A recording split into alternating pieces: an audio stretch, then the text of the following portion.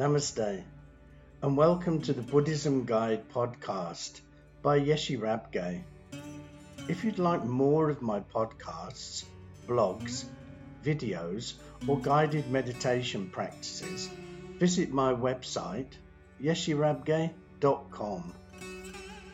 And if you'd like to support my work, go to patreon.com/Buddhism Guide. I hope you enjoy this episode.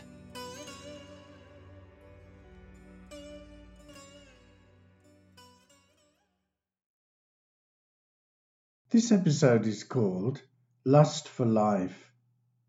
Recently, I've been asked on several occasions to do a podcast on lust. When I delve a bit further, it seems people have three main ideas of what lust is. Firstly, lust is about wanting sex with another person. Secondly, it's bad. And thirdly, it's the opposite of love. All of these assumptions, I feel, are incorrect. So, let's start by looking at these 3 points. Lust is a strong, passionate desire for something, and not only sex, but also food and drink, money, fame, power, knowledge, and so on.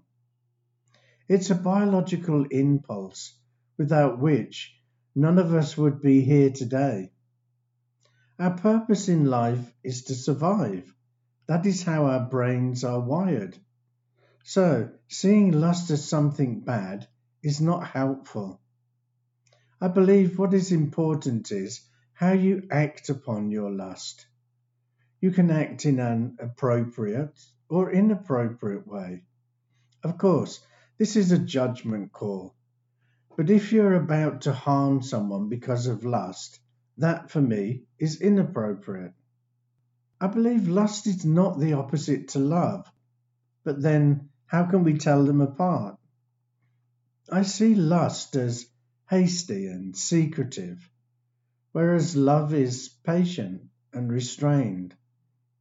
Lust is all about taking, and love is all about sharing. Now, there is nothing wrong with the sexual desire as such. The problems start when it turns from servant into master, and it starts to consume our every thought. Lust is a natural emotion most people will eventually experience. However, it's important to be careful of how you act on it. If lust is not expressed healthily or respectfully, it could lead to abuse or other issues. Remember, you can love your pets, and that is love with no lust.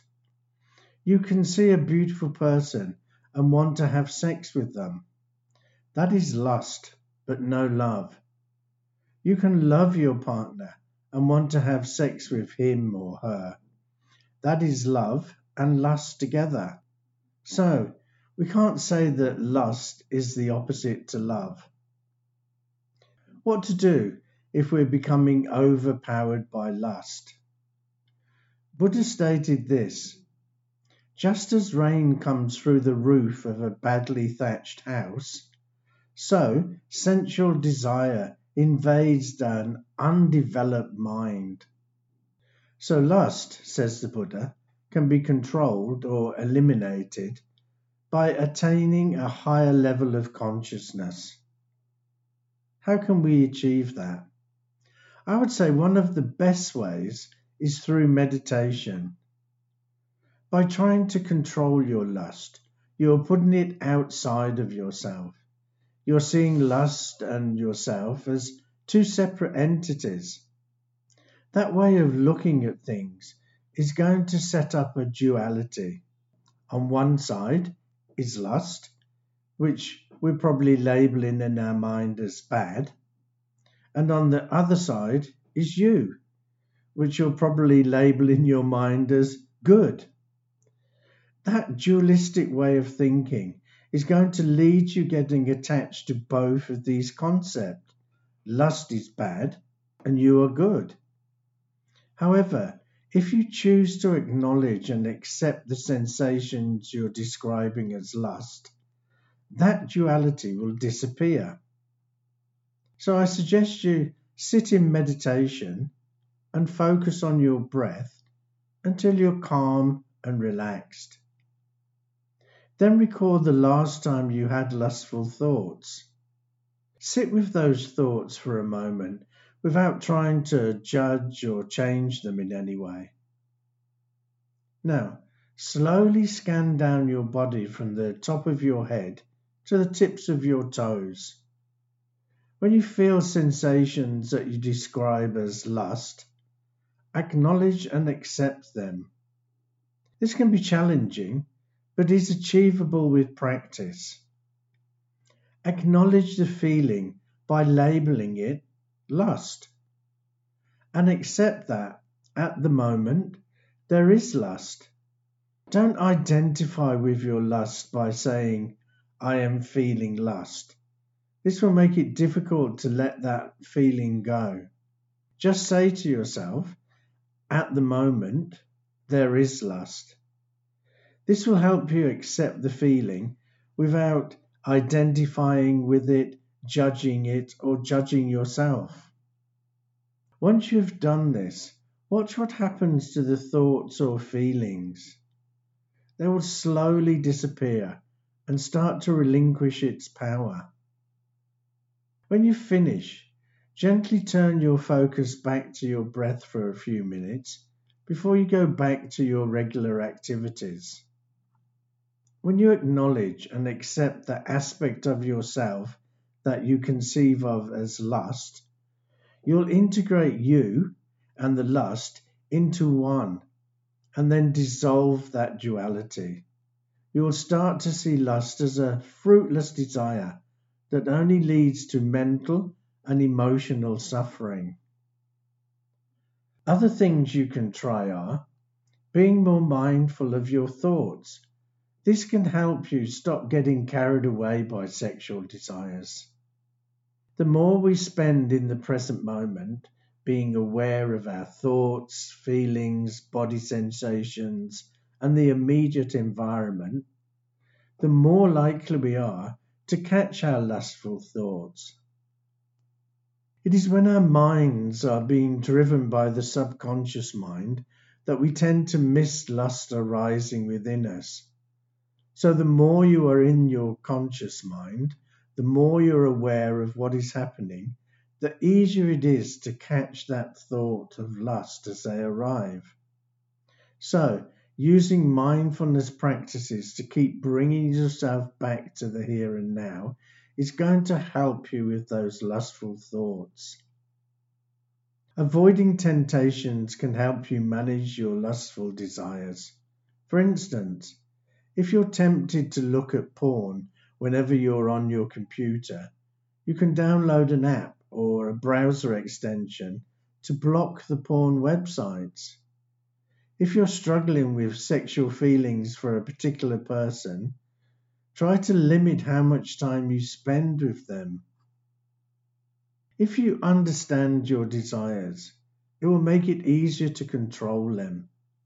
Whenever you experience feelings of lust, reflect on the circumstances. Do you get more unwanted sexual thoughts when you're stressed or bored? What about when you're around certain types of people or in a specific place, such as bars or nightclubs? I suggest you write down a list of things that seem to trigger those unwanted thoughts and feelings, and think of some ideas of how to deal with those triggers.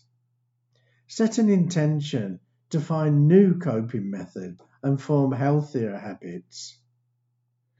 Don't try to push down unwanted thoughts and feelings, because this doesn't work. This can be really frustrating, but you'll feel so much better if you acknowledge your thoughts instead of fighting them. Don't try to ignore them or try to force them out of your mind. Just notice them and let them sit there without judgment. Your mind will eventually wander to something else. This doesn't mean that your unwanted sexual thoughts and feelings will go away forever. Just practice being more accepting of the thoughts when they come. Remember, nobody can completely control their thoughts and feelings. Remind yourself that what's going on in your brain and body isn't your fault and doesn't make you a bad person, even if it feels unhelpful and inappropriate. The important thing is how you act on those thoughts. We have to realize that lust is a powerful force, and there are repercussions to pushing it down or inhibiting yourself. Don't use any method that involves self-criticism, self-judgment, self-harm, hatred, and so on.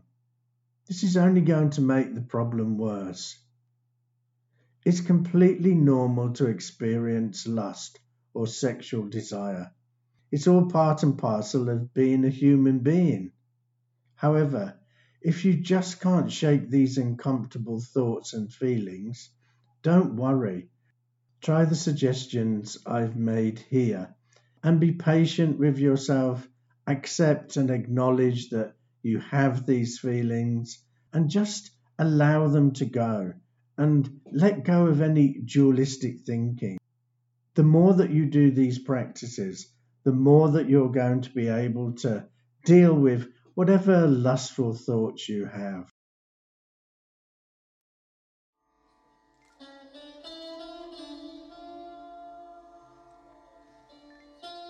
This is the end of this episode, but if you'd like to listen to more of my podcasts, go to my website, yeshirabge.com. So thank you so much for listening. And remember, the only person we can ever really know is ourselves. Bye for now.